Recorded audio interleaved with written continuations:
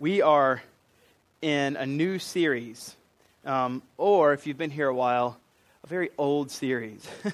So what we're doing today is restarting Matthew. So if you've been with us forever, you'll know that we've been in Matthew for a long time, and we're coming back to it. So over the summer, we looked at what's known as the Olivet Discourse. That was chapter 24 and 25. That's the teaching of Jesus when he's on the Mount of Olives. They just call it the Olivet Discourse. And the major portion of that teaching and the major idea of that teaching is Jesus talking about the end times. Eschatological is the big seminary word that just means end times. So that's what we finished whenever we were going through Matthew during the summer, chapters 24 and 25. As we were finishing chapter 25, we saw that the good portion of 26, 27, 28 is all about these last couple of days of Jesus, and we thought that's perfect. What we're going to do is take the resurrection, Matthew 28, place it right down on Easter, which is April 20th, work our way back until where we think we would need to start, and so we're starting today at Matthew 26. So in the fall, we did the Doctrine series, we did the Christmas series, we did the Spiritual Discipline series, getting ready for the new year. We did a short little 2-week series on marriage, and now we're coming back here to Matthew chapter 26, and from here, it'll take us all the way as we're going to Easter. And so you can see here that we're in Matthew chapter 26. So I want to read something really fast from Matthew chapter 26 to kind of set the tone. I'll pray, and then we'll jump in. But notice with me in chapter 25, the very last verse, you can see that Jesus is ending that big eschatological teaching, that big Mount Olivet discourse, that big teaching on the end times where he says, and these will go away, talking about those who will not believe in Jesus. These will go away into eternal punishment, but the righteous into eternal life. And so he finishes with that teaching, and Matthew, as he's finishing that teaching, says it right here in verse 1, and when Jesus had finished all of these teachings, all of those things about the end times, that big, huge portion of teaching, he said to his disciples, and so he makes this major transition from end times, this is how it's all going to go down, this is how the final things are going to happen, and he pulls it all the way back, and he's sitting there with them, and he says, now, I want to talk to you about the next 2 days of my life. The next 2 days of my life are going to be where I'm about to die. He gives what would be his fourth passion prediction, his fourth prediction of his death in the book of Matthew is one in chapter 16, one in chapter 17, one in chapter 20, and then here's the fourth one right here in chapter 26. And so he's trying to turn the tables, and Matthew, the gospel writer, as he's writing Matthew, sees 25 kind of as ending, and 26 to the end of the book as this last little section, a brand new kind of section, very different, and verses 1 and 2 really begin that big transition. That's why it was there on the video, to lead us into this last section where he looks at his disciples and he says, you know that after 2 days, so he's talking about from where he is on that particular day, you know that after 2 days, the Passover is coming and the Son of Man will be delivered up to be crucified. So what we're doing now is we're picking up Matthew and we're zooming down into that very last week of Jesus that he lived. Jordan talked about, as we were singing there, singing Hosanna, that was about what's known as the triumphal entry. That happens on a Sunday where Jesus enters into the city and everybody, the palm branches, that kind of thing. We go Sunday, we go Monday, and we go Tuesday. And we're right here on Tuesday. And in 2 more days, Thursday, at night was when Jesus will be betrayed, the illegal trial, and he is eventually put on the cross late Thursday night, beat late Thursday night, put on the cross Friday morning early. And so that's where we are in the narrative. And so he's looking at his disciples, and on the 4th time in the book of Matthew, it's recorded for us, he's going to give this 4th time where he's going to say, I am going to die, and it's coming very soon now. He's going to actually give the win to his disciples in a little bit different kind of way as he's done previously. Now, what we're going to do here today is look at, starting at chapter 26, verses 1 through 16. And so if you look kind of briefly with me in a broad way as we look at through 1 through 16, you can see that there's 3 sections in chapters 1 through 16. The first section is Jesus kind of turning the tables or changing the whole conversation. And then you've got 3, 4, and 5, you got people plotting to kill Jesus. And what seems to be a completely different kind of story, you've got chapter 6 through 13, verse 6 through 13, where you've got this woman anointing Jesus' feet with oil, with great perfume. And then what seems to be an entirely different section again, in verses 14 through 16, Judas deciding in his mind that he's going to betray Jesus. And so what seems to be kind of 3 islands of story that they don't seem to have anything in common. They actually do have something in common. So what we're going to do today is put those three sections together and try to figure out what's the common thread that's going on here. Whenever gospel writers write, or when anybody writes in the Bible, they place their sections intentionally. They didn't have chapters and headings and verses. They just wrote, and as they wrote their material, they were trying to write this material in such a way so that you would see the common theme throughout. So we're going to look at that today. So today we're going to be in chapter 26, verse 1 through 16. So let's pray, and then we'll jump in looking at that section. Lord, I pray for us now as we look at a different type of teaching maybe than what we've looked at over the last 6 or 7 months, where most of the time before we've seen a lot of teaching. When we talk about doctrines, when we talk about marriage, we talk about husband and wives, we talk about spiritual disciplines, we talk about concrete subjects of things that we can learn about, know about, and apply pretty directly. But now, God, we're turning into just narrative, passion narrative at that. Passion narrative being that we're looking at the last couple of days of your life. And while we're looking at how you were treated, really mistreated in the last couple of days of your life, we're seeing the big, broad story of you. And so while there's not necessarily direct takeaways where we can say, oh, that's what I'm supposed to do because of that, we know as we look at the big, broad picture of the last days of your life, that as we see it, there should be a bubbling up, an overwhelming sense of reality check for us as we look at your life to say, this story, this narrative, these last 2 days of Jesus' life are supposed to change the way I live. They're supposed to cause me to have deep affections for Jesus, and that I would change the way I live in a holistic manner because of what he's done in these days. So I pray, God, that you would give us eyes to see the story of you and how the last couple of days you were willing to be obedient to your Father to the point of death for our sake. I pray this in Jesus' name. Amen. If I say 24, what do you think? All right, if I say Jack Bauer, what do you think, right? We're like, yes, Jack Bauer. I hear he's coming back. I don't know what they've run out of storylines. I think he's going to fight aliens or something this time. But anyway, when we say Jack Bauer, 24, if you're not familiar with what I'm talking about, here's what I'm talking about. Here's what's going on. The premise of this story, or this show, is they take one day, 24 hours, and that's the entire season, right? So you've got 24 shows in one season, and what they do in the show is they try to make, as you watch it, it feel like an actual, only 1 hour has passed. So one show is from 7 to 8. They even include commercials. They're quite innovative. I don't know how they do it, but that's just driving time. Of course, it only takes 15 minutes to get from across town into L.A., but from 7 o'clock to 8 o'clock, that's one show, and that's what happened in that 1 hour in this particular day of Jack Bauer. And then 8 through 9 is the next show, and the next show is 9 to 10, and it just ding, ding, ding, has that little cool sound, and the little phone, doot, doot, doot, doot, and it rings in CPU or CTU or whatever it's called. But you got this cool little story, right, where it's basically happening where they show an entire year, over a year of TV shows or season or whatever, is just covering 24 hours. And that's kind of what we're going to do. So we're going to call it 48. We're going to call ours 48, and it's going to take us 9 weeks. Over the next 9 weeks, we're going to have 48. We're going to, and it's not going to be hour by hour, but we're going to, in the next 9 weeks, look at 48 hours. Now, you might think, 48 hours? I mean, that's just 2 days, Fudd. How are you going to take 9 weeks or so to talk about 2 particular days? Here's how, and I want us to not miss this, because in all of a collection of put together of 48 hours, maybe you've had a very important 48 hours. I've had an important 48 hours, etc. Of all of human history, the most important 48, and really, if you're including the time where he goes into the grave until he's resurrected, 96, but we're just going to say 48 for this purpose. The most important 48 hours of human history is this.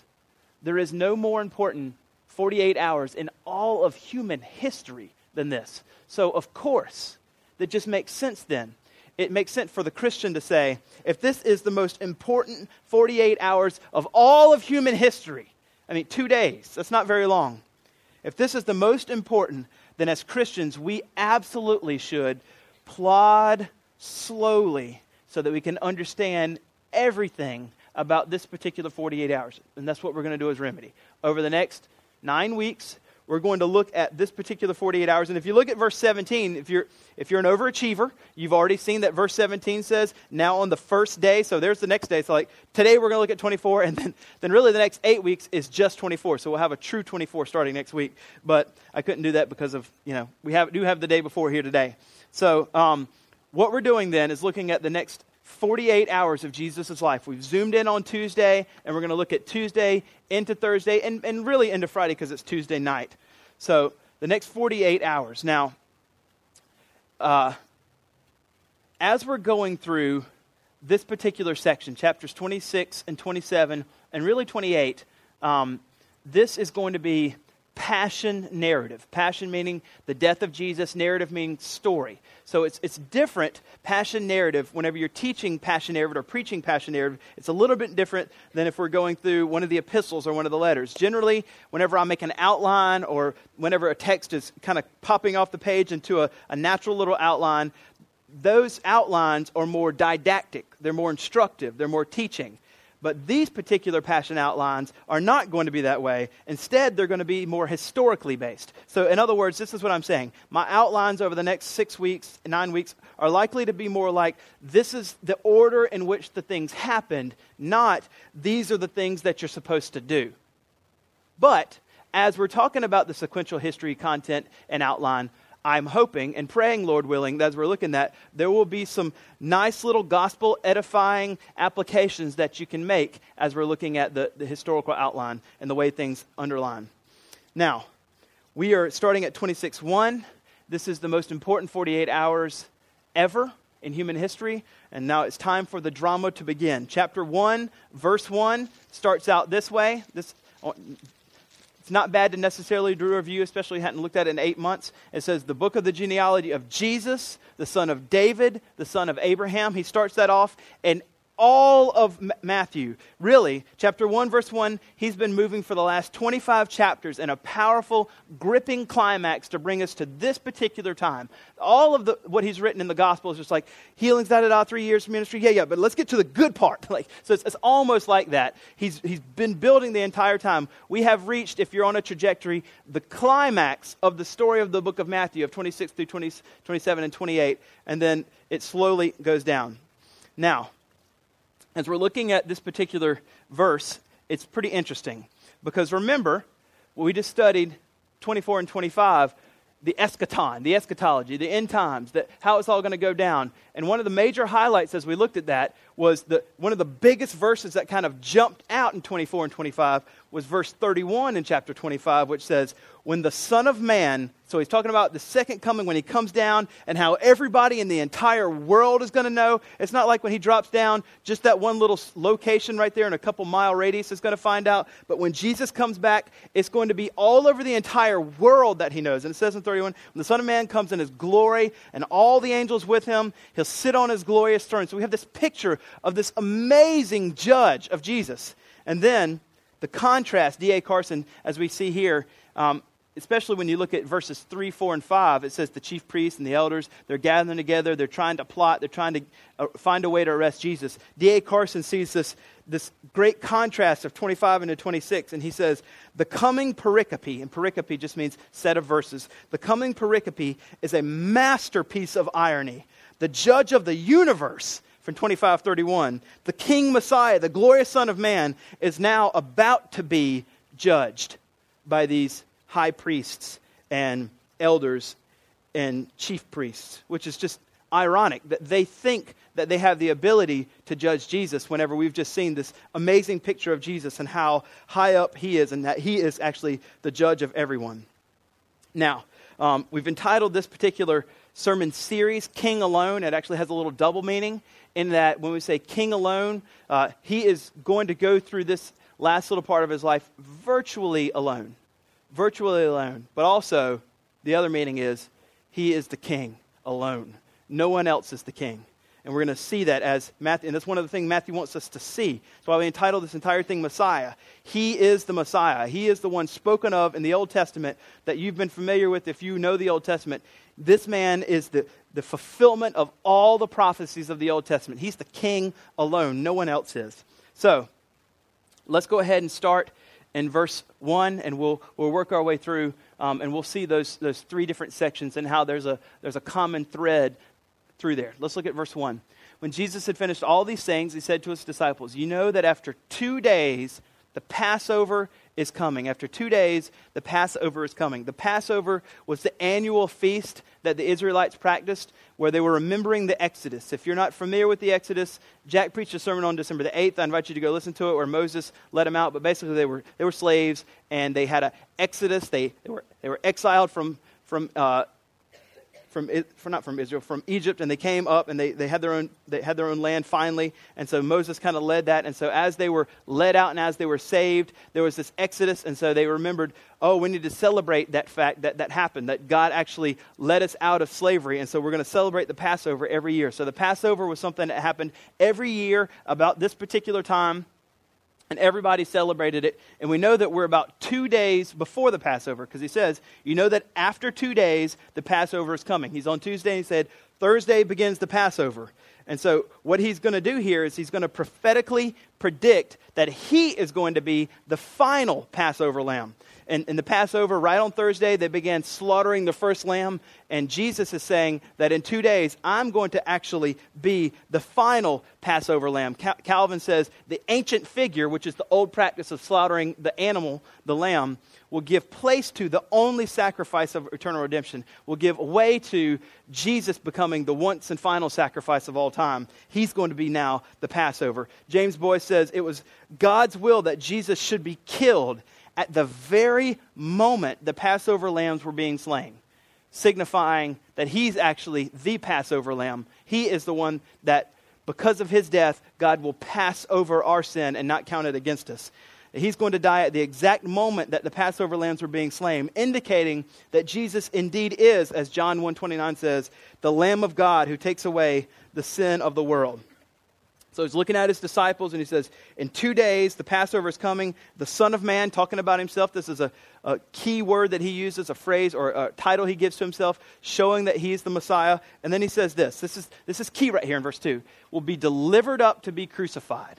He will be delivered up to be crucified. Now, when we read delivered up, the language that's being used is that we're supposed to understand that Jesus is completely in charge here of his death. It is not according to anyone else. He is willingly delivering himself up as the volunteer Passover sacrifice. Calvin adds that he's doing this, he's giving himself as the sacrifice in order to reconcile the entire world to his Father. Now, it's important because the main theme that we're wanting to see here in verses 1 through 16, where it says Jesus will be delivered up to be crucified and that it's willing, the main thing that we're wanting to see through all this 1 through 16 is the sovereignty of God and the death of Jesus.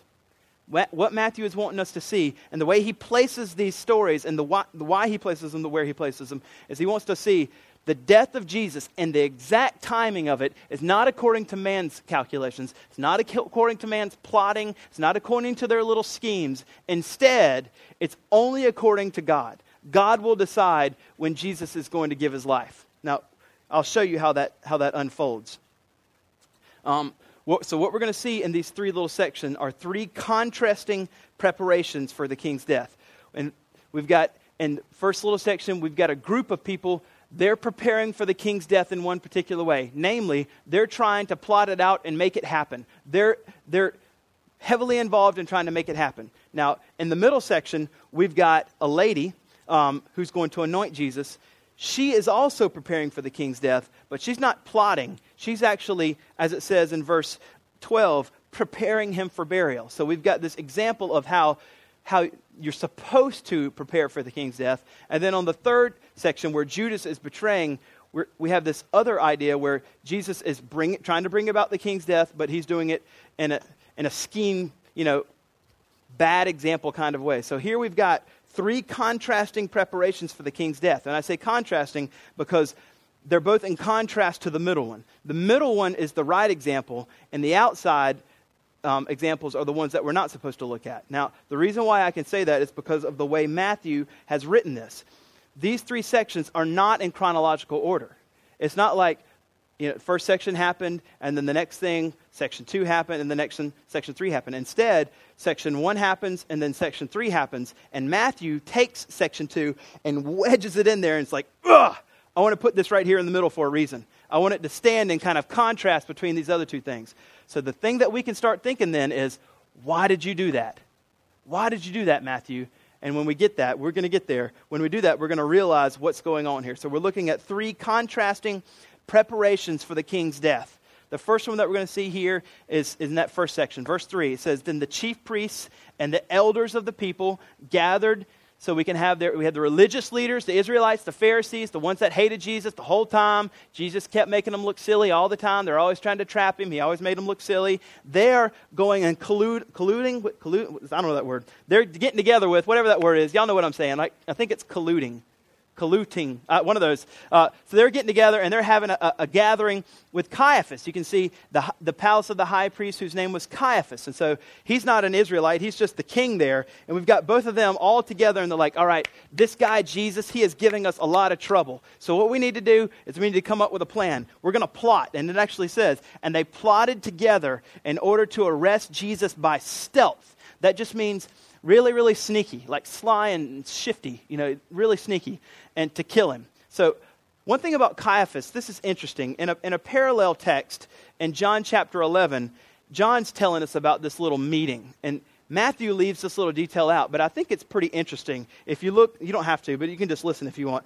In chapter 11 of John, at verse 50, they're talking about this little meeting that they're having. And this is what Caiaphas says as he's talking to them. Caiaphas says, "Nor do you understand."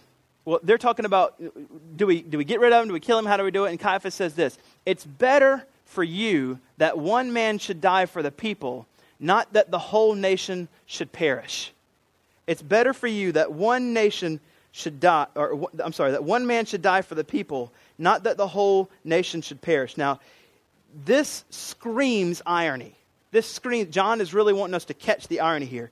Now, Caiaphas is a very shrewd politician, very shrewd. He stayed in as the high priest for almost 18 years. Most guys were like dethroned really fast. He stayed for a long time because he was really shrewd. He knew how to play the game. And as he was playing the game, he tells them this thing, and it ends up being quite an amazing statement and actually very prophetic.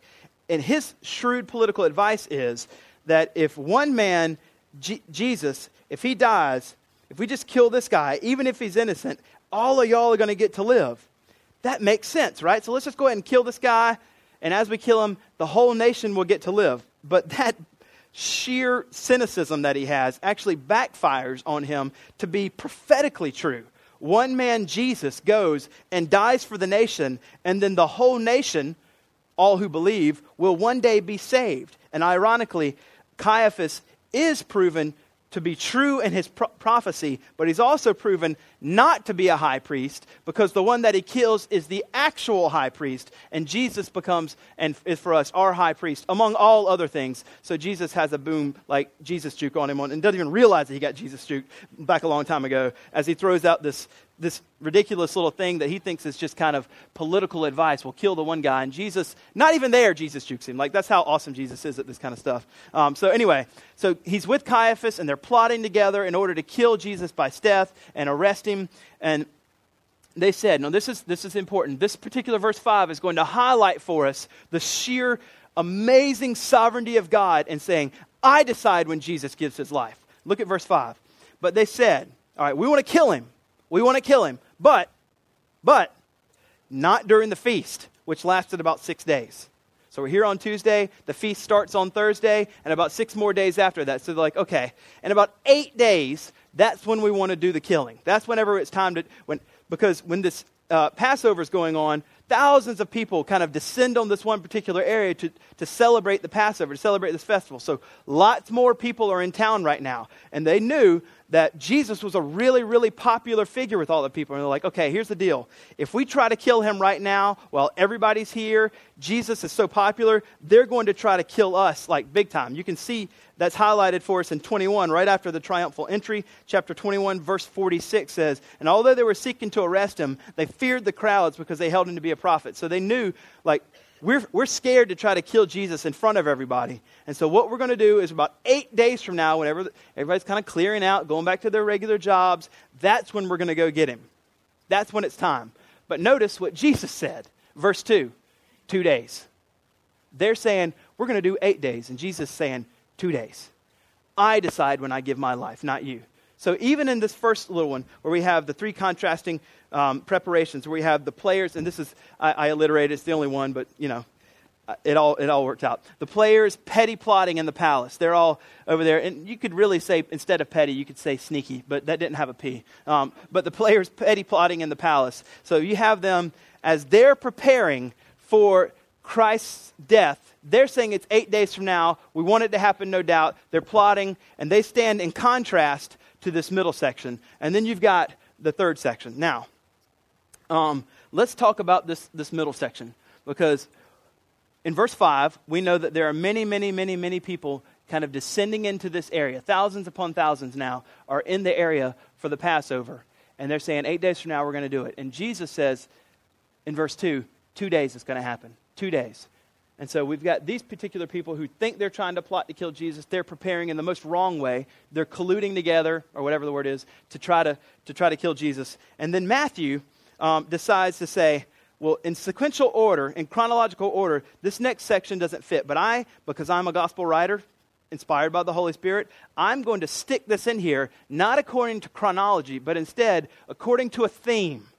I am writing verses 1 through 16 because there's an overall theme I want people to see, where this lady is lifted high as the example in contrast to the bookends of the bad example. So, anybody watch Lost? Anytime I can talk about Lost in the sermon, it's awesome. Awesome. If you've never seen Lost, you're missing the best show ever. So you probably should go get Netflix and watch Lost, and then get rid of Netflix after that. But so in Lost, if you ever watch it, whenever you're watching, so you're watching, and Jack has to make this big decision. Jack's like the hero, or Kate, who's not so much a hero. But you got all these people hurt, and all of a sudden they have to make this decision, and then all of a sudden you hear this little sound. It goes, and what that means is flashback, and all of a sudden you see Jack as a child, where he's like trying to have a conversation with his dad, or he's getting beat up as a kid, or Kate's setting somebody on fire, I don't know, whatever. Like something's happening, but every time before, there's this little sound, and you have this flashback, right? And then you see this little interaction of something in the past, and then brings you back forward, and then they're about to make the decision. You're like, oh, I get why they're making that decision, because they had this flashback. And when you showed me what happened in his past, now I understand what's going on right here in this present little decision. Well, that's what Matthew is doing. Matthew, he's a big Lost fan, and he decided, what I'm going to do is just picture in your head right before you hear verse 6, flashback. So right here at verse 6, it's Tuesday, but Matthew wants to say flashback Friday, all right? What I want you to do is think about 4 days ago. Is that right? So Tuesday, Monday, Sunday, 5 days ago. Think 5 days ago, flashback Friday, and I'm going to stick this little story in your mind, because this particular story is going to make sense for you. It's going to make you understand the other two sections. We're going to put this story of this woman in here, and as you read this, there's a big theme I want you to understand, and as you understand this particular story, it's going to help us understand the other two. Verse 6. Here it is. Now when Jesus was at Bethany, in the house of Simon the leper, a woman came to him with very expensive alabaster flask of very expensive ointment. She poured it on his head as he reclined at the table. And let's stop here. Let's go ahead and stop and let's explain what's going on. She just basically anointed Jesus. And we've already said in verse 12 that he has done it to prepare her for burial. So the second one, you can go ahead and put it on here. The second contrasting preparation for the king's death is the woman's beautiful, and I say beautiful because Jesus calls it beautiful. It's italicized right there in verse 10, for she has done a beautiful thing to me. So we've got the plotters in the palace, and now we've got the second one, which is the beautiful anointing. Now, if you're familiar with the gospel writers, you're like, I remember this. The woman anointing Jesus and wiping his feet with her hair. That's actually another anointing. There are two anointings that happened to Jesus. The first one was in Luke chapter 7, verses 36 through 50. That was the first anointing that happened in his public ministry. This is the second anointing. And so this particular anointing is a little bit different than that first one. The second one is also recorded in Matthew 26, Mark 14, and John 12. So Luke doesn't record this particular anointing. This is the second anointing. And the reason why, as I said, Matthew's placing it and where he's placing it is that there's a theme that he's wanting to emphasize. This is actually happening 2 days before the triumphal entry. Remember the triumphal entry on Sunday? 2 days before that, Jesus is over at Bethany. Now, if you remember, in John chapter 11, Jesus decided that he would wait a couple of days out of love, interesting language it says in John, to go raise Lazarus from the dead, out of love. So he gets there finally, he raises Lazarus from the dead, and as they're in Bethany, he's there for a little bit longer. 2 days before the triumphal entry, he's at a party at this man Simon's house, and as he's at this party, Lazarus is there, Martha is there, she's serving, that's all she knows how to do. Mary's there, they're all there. And so the key question for us then is, all right, Matthew, all right, Matthew, why, and Mark, because Mark puts this narrative in the exact same place in his book, but why did you decide to put this particular story right here between the plotting of the Pharisees and Caiaphas and the betrayal of Judas? Why did you do that? So let's look at this, and we're going to be able to see why he placed it right where he was. Now, Jesus was at Bethany. Bethany was about 2 miles outside of Jerusalem, very close to where he was. It's the hometown of Lazarus, who had just been raised from the dead. In verse 6, it says that he was at Bethany, the house of Simon the leper. Simon the leper. Now, this is a side note. This is just a side kind of real quick teaching, but something I think is important. Simon the leper, Simon was a leper, not is a leper. If Simon is a leper, no one's up in Simon's house at a party, right? We ain't going up near Simon with his leprosy, right? So the key thing that that's kind of at least implicitly being shown here is Simon was a leper who had been healed by Jesus. He had been transformed by Jesus. Now he's throwing parties. Now he's hosting parties and throwing them. Because he had been transformed by Jesus, now he's throwing parties. Application for you, if you've been transformed by Jesus, if you've been forgiven for your sin, it's time to show gospel hospitality. Throw parties with gospel intentionality. Like, invite people you don't know to your house to spend time with you, to befriend them, to love them, to serve them, to tell them about Jesus. Back to the teaching. So Simon the leper, who was a leper, is having a party, invites everybody. It's a big block party. They're playing Lecrae and everything. Like, it's big. It's live. And one woman came up to him with an alabaster flask of very expensive ointment. She poured it on his head as Jesus was reclining at the table. This isn't necessarily a bad thing. Jesus didn't get ticked off. He's like, what are you doing? I'm eating. It was actually a really good thing. But interestingly enough, it says that it was expensive ointment. In John chapter 12, which is the parallel text for this, it says that it was pure nard. This is something that was likely imported from India and was quite expensive. If you're reading here, they actually tell us where in John chapter 12, it actually tells us. If you go to John chapter 12, I'm going to read this out loud, just a couple, fill in the holes, because you're not going to get this from Matthew. Matthew leaves out a couple things. 6 days before the Passover, which that's how we get the flashback. If you're wondering why Matthew stuck that in, all you got to do is go read John chapter 12 and say, 6 days before the Passover, Jesus was there in Bethany. Oh, okay. So if it's Tuesday, 6 days before that, that's Friday. So it was a flashback. Matthew didn't do it in chronological order. He did it in a theme. But anyway, back to this. 6 days before the Passover, Jesus therefore came to Bethany where Lazarus was, whom Jesus had raised from the dead. So they gave a dinner. Matthew, Martha, and Lazarus kind of gave it, but we know that it was in Simon's house because Matthew tells us that. They gave a dinner. Martha served. She doesn't have to do anything else, bless her heart. Lazarus was one of those reclining at the table with Jesus. And look at this. Mary, therefore, took the pound of expensive ointment. So it was Mary. Mary took the pound of ointment made from pure nard, there it was, and anointed the feet of Jesus and wiped his feet with her hair. Now, I know John says feet and Matthew says head. That's because likely it was all of it. Like John just remembers, oh, it's the feet. And Matthew was like, it was the head. And it was actually so much that it was all of it. So back to the story here. What we see here is that Jesus is anointed by Mary with something that's called pure nard, very expensive. If you keep reading, verse 4 says that Judas Iscariot, who's going to betray him, got all inflamed. He's like, why was this ointment not sold for 300 denarii and given to the poor? All right, denarii means day's wage. So how big of a deal was this for Mary to anoint Jesus? When it says that it was expensive, a woman came to him with an alabaster flask of very expensive ointment. Basically, it means a year's worth of wages could have bought this. I don't know how much you make, but let's just say whatever you make in a whole year, like in an entire year, could have bought just that. And that's it. 30 grand, 40 grand, whatever you make. A whole year's worth of salary, and all you get is just that one thing. And Mary takes a year's worth of wages, something that's 30 grand, and breaks it and puts it all on Jesus at one time. Now that's going to help us understand what happens here, right? In John 12 it says it was Judas that got all upset. In Matthew, look what happens. Verse 8. And when the disciples saw it, they were indignant. So what does that mean? Was it Judas or the disciples? It was all of them. They all got indignant. Understandably. They had followed Jesus around. They saw they didn't even have a house. He didn't have a pillow. He had nothing, right? He was poor. And so they're saying, according to your teachings, in their mind they're thinking, according to the teachings that Jesus has been told us the whole time, we're supposed to use money to help the poor. Man, this could have been sold to help so many people. Consider it a year's worth of wages. Like, that could have helped so many people. And so, understandably, they're thinking, why was this a waste? This was quite a waste in their mind. Now, Jesus is going to help them see that this wasn't a waste. It's going to be interesting.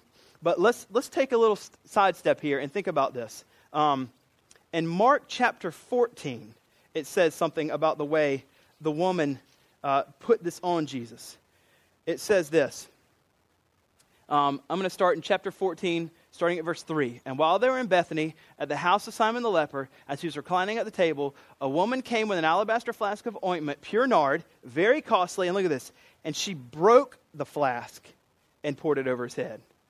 So she didn't kind of gingerly pop the top and sparsely start pouring it. Instead, she just gave it all like right away. She just went in full bore and said, break it, get it, and just start pouring it all over Jesus everywhere. I'm not going to sparsely stick it on him and kind of sprinkle it and save some for later. I'm going to break it. And breaking it, it means the whole thing has to be used right now. And as I break it, I'm just going to put it all over Jesus right now. Now, we think that sounds a little strange, but instead, it's not strange. This was her saying, I am going to break this apart and give him everything that I have. Ross, a commentator, says, this excerpt of this woman tells us to spare nothing in our service and devotion to Christ. And it sternly warns us against any thought or course of action that fails to recognize the supreme worth he must have in our lives. Every time we see Mary, this is interesting. Every time we see Mary, this isn't Ross, this is just James Boyce. Every time we see Mary, she is at Jesus' feet, learning from him and worshiping him. In Luke 10, she's at Jesus' feet while Martha is scurrying about making a meal. She's learning from him. In John 11, she's at his feet wiping in John 11, she's at Jesus' feet weeping for her dead brother, Lazarus, who had just died. She falls down at Jesus' feet and weeps at Jesus' feet before he raises Lazarus. And then in Matthew 26 and John 12, Mary again is at Jesus' feet, wiping with her hair, worshiping him with a costly sacrifice. Every time we see Mary, she's right where we all should be, at the feet of Jesus. She did not sparingly pour out little tidbits, but instead, she broke the flask. She lavished love on him in a very physical, tangible, able to see kind of way. She lavished love on him. She lavished her love on Jesus in the most dense, heavy, deep, concentrated way that she could at that particular time. And this is our example and how we're supposed to love God with our lives. We're supposed to lavish our love on Jesus with everything that we can possibly have. It was so lavish, the love that she gave him. If you read in John chapter 12, it says this. Notice this. And I don't think this is just a side note that John says, but I said and think it's very instructive. In verse 3, it says, Mary took a pound of took a pound of expensive ointment made from pure nard, anointed the feet of Jesus and wiped his feet with her hair. And watch this. The house was filled with the fragrance of the perfume. The house was filled with her worship. Your house should be filled with your worship. Our house, this house, as we worship together in this church, should be filled with our worship. And as it's filled, as we walk into our houses and we're speaking with our children, we're interacting with our spouse, we're trying not to yell at our, roommate who won't do the dishes or whatever, our house should be filled with worship. The things that come out of our mouths should always be filled and sprinkled with worship for Jesus. Does your worship do this? Does it fill your whole house? Is it difficult for you to fill your house or this house with worship? If it is, it's understandable. It's completely understandable. We have difficult lives. But as we see Mary, difficult lives are lived most easily at the feet of Jesus. Difficult lives are lived most easily at the feet of Jesus. And when that happens, we can lavish our love on him and fill our house with worship. We can lavish our love on him and fill our house with worship. Spurgeon, talking about the lavish love that she poured onto his head, said, she poured the precious nard upon that dear head, which was soon to be crowned with thorns. Soon to be crowned with thorns. Now they're mad. They think that it's wasting a lot of money. Verse 9, this could have been sold for a large sum and given to the poor. And D.A. Carson rightly points out at this particular time, because the Passover is happening, there were thousands of more people in this particular area at the time. They're all coming for the Passover, tons of people there. The poor was richly among them. I mean, no pun intended. The poor was quite among them. Lots of them were there. Just a few miles away from when this was happening, there were doubtless thousands of poor people. But Jesus doesn't say that this was wrong. The disciples are grumbling. Judas is grumbling. And by the way, Judas wasn't grumbling because of the money not being given to the poor. John actually tells us why Judas was grumbling. Verse 6, he said this not because he cared about the poor, but because he was a thief. And having charge of the money bag, he used to help himself to what was put into it. So he was like, I could have had 30 grand for me, and I could have done whatever I wanted. So Judas didn't care about the poor. So it was just fake. But notice this, that everybody's grumbling, and the woman surely in this particular moment, as she's come and she's just lavished love on Jesus, there she is, rubbing her feet with her hair, and everybody's grumbling. Surely, right in that moment, insecurity fills her heart. What's he going to say? I just expressed the deepest point of love that I could give to him. They're all saying I did wrong. They're closer to him than me. I mean, I know him, but not like them. In this moment of insecurity, what's he going to say? Notice verse 10. But Jesus aware. That's just such a reassuring verse.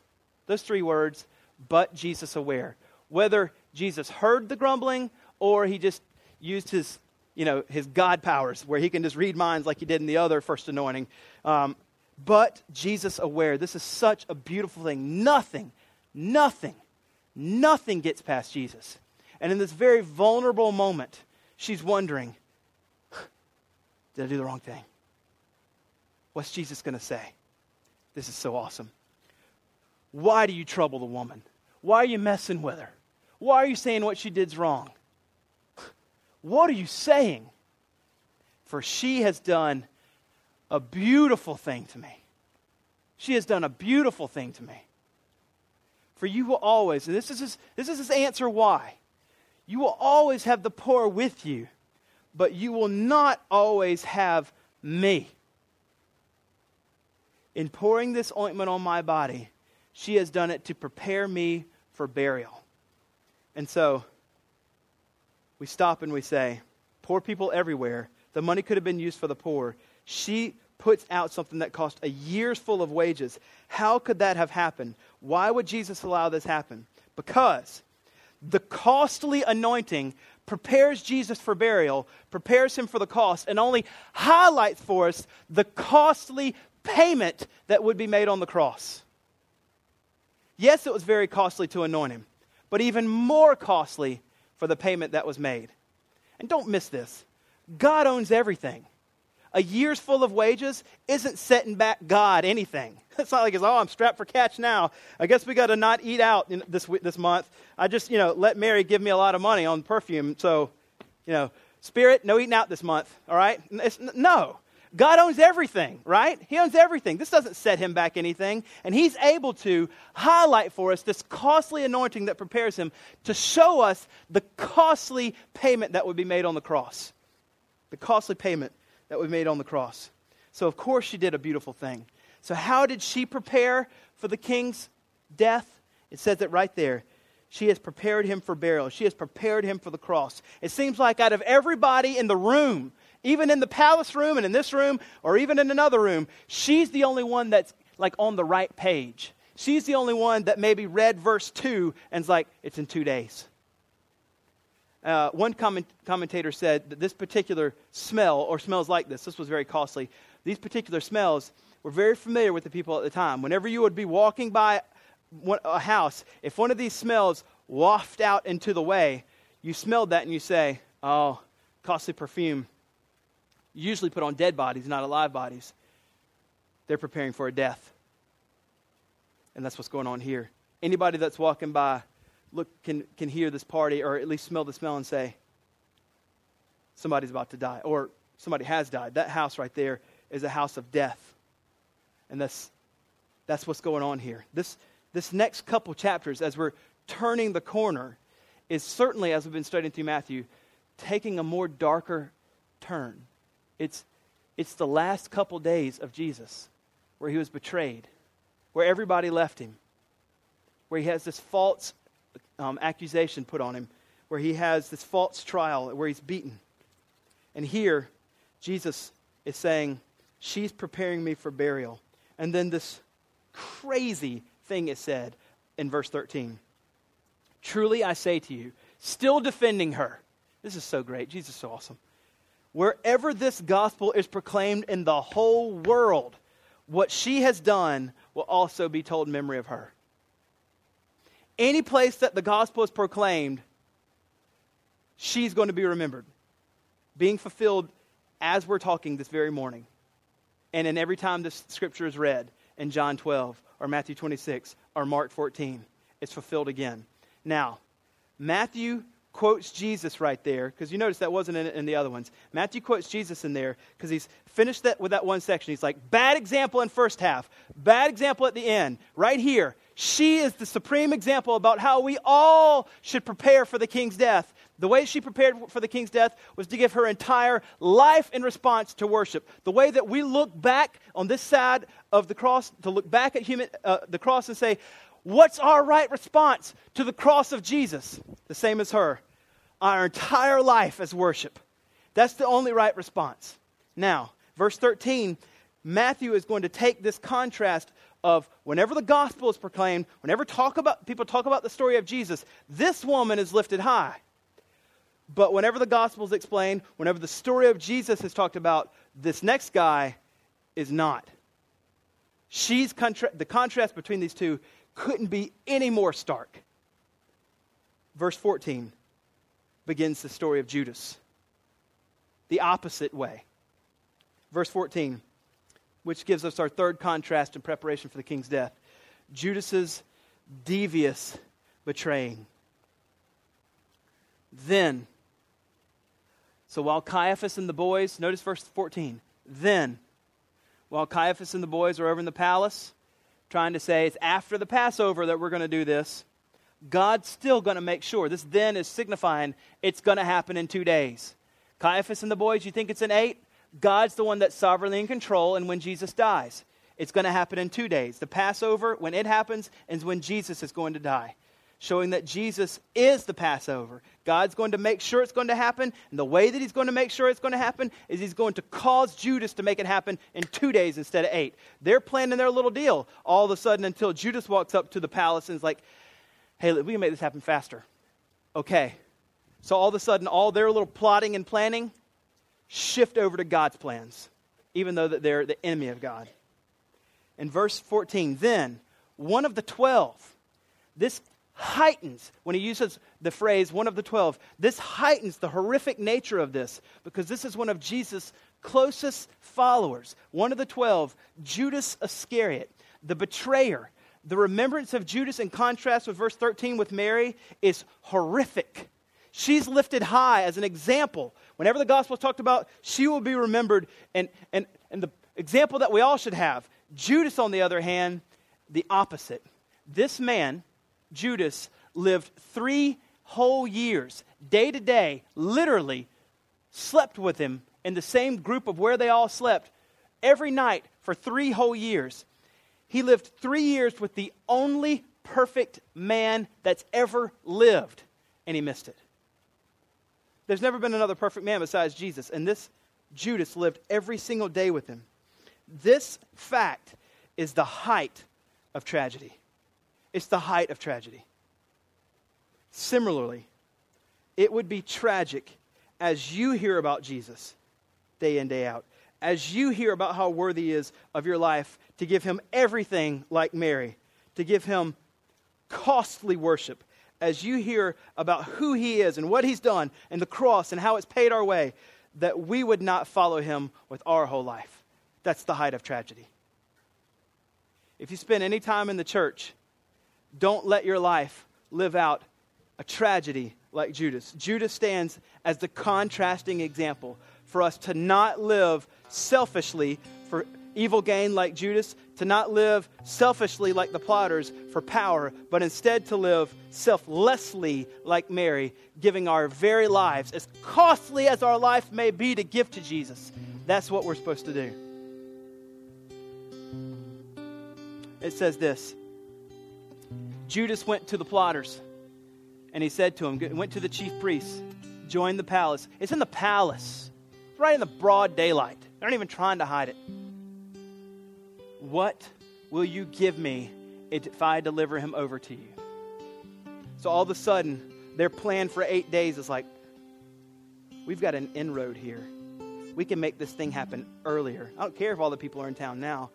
Judas has come to betray him. We can catch him at night. I mean, they didn't have YouTube. They weren't familiar with what Jesus looked like, right? That's why Judas kissed Jesus on the cheek. They had to know which one he was. We've got an inroad. We know who he is. We can make this happen even earlier now. Little do they know, verse 2, this is the plan of God. God is sovereign, completely sovereign. Notice this. What do you want? This is what they gave him. They paid him 30 pieces of silver. This is, I think, so beautiful. You're like, how's that beautiful? Let me explain to you. 30 pieces of silver is not an arbitrary amount chosen. This comes from the Old Testament, Exodus 21:13. It is the price of compensation paid for a dead slave in the law. It's the price of compensation paid for a dead slave. Spurgeon, looking at this, says, let us never undervalue him, Jesus, or forget the priceless preciousness of Jesus, who was reckoned as worth no more than a slave. The price to betray Christ, the price was 30 pieces of silver. The price was the value of a dead slave. The value of a slave. Don't miss that. The price for Jesus is the value of a slave. What does Romans 6 say that we are? But slaves to sin. What Judas received in 30 pieces of silver, ironically, is very similar to what Jesus paid for you and I on the cross. In that Jesus paid the full compensation as that they were paid for freeing a slave, the price for a dead slave. Jesus paid the full compensation, the amount for a dead slave to sin according to the law, which is perfection. In order for us to receive eternal life, he paid the price for us not to be a dead slave to sin anymore, but instead for us to be an alive son or daughter that's not counted as a slave to sin anymore, but instead now a slave to righteousness, instead now forgiven, instead now blameless, instead now completely holy. This is the gospel. Whenever it says, wherever this gospel is to be proclaimed in the whole world, you might be saying, well, what gospel are we talking about? It says it there. What gospel are we going to be talking about? The gospel that's going to be proclaimed is the same one all the way back whenever Jesus stepped on the scene in Matthew 4:17 and Matthew 4:23. The gospel of repentance and trusting in Him. This gospel of the kingdom that's preached as He's healing people and proclaiming people to repent and trust in Christ. And this is the same gospel that's coming through as we see this. He paid the price of a slave, the full compensation necessary in order for a slave to be paid for. The slave is you and I. We were slaves to sin. And everything has been paid for. And now we're no longer slaves, but we're sons and daughters. We're in the family of God. We're no longer slaves to sin. But for those of you that are believers in Jesus, you're holy,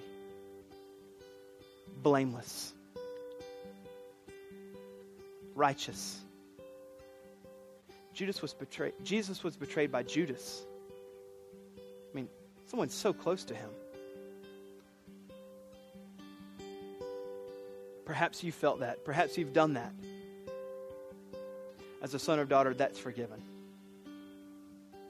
As a son or daughter, the pain and the anger that you feel towards the person that's betrayed you has been forgiven. And you've also been counted holy, meaning you have the ability to walk in holiness, the ability to walk in righteousness, the ability to interact with that person that's wronged you like Christ would interact. It says that from that moment, Judas sought every opportunity to betray him. And sovereignly, as God said in verse 2, it's going to happen in 2 days. We're looking at 48 hours, the most important 48 hours in human history. Ever. When we see this, how will we respond to this text? How will we prepare on this side of the cross for the cross? Will we be selfish and look out for our own gain, like the plotters or like Judas? Or, in response to what Christ has done on the cross for us, we give very costly worship our entire lives? I think in conclusion, I just want to read one line from one particular hymn that summarizes our right response. Isaac Watts says this: love so amazing, so divine, demands my soul, my life, my all. Let's pray. God, thank you for this time where we can come together, sing out praises, worship you, hear from your word, be reminded of the gospel, be challenged to give our very lives, as costly as that might be. I pray for us as a church as we look at the last 48 hours of your life over the next 9 weeks, that we would see the great, glorious gospel repeated over and over. As we look at all the pain that you endured, we would be reminded to stop and contemplate and remember what you've done, and remember to do the hard work of repentance and saying, because you've done this, my only response then is my life. I pray for all my friends here as they consider their own lives. I pray that as they look at the life of Jesus and his cross, that they would not compartmentalize their life and give you pieces, but instead break the flask and lavish their love and worship on you their entire life. We pray this in Jesus' name. Amen.